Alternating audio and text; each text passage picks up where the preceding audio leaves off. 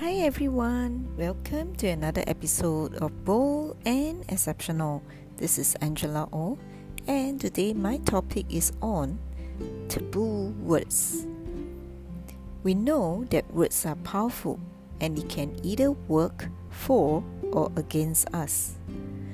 I was out with a salesperson for a field trip recently, and I observed that she had a tendency to use the words "to be honest."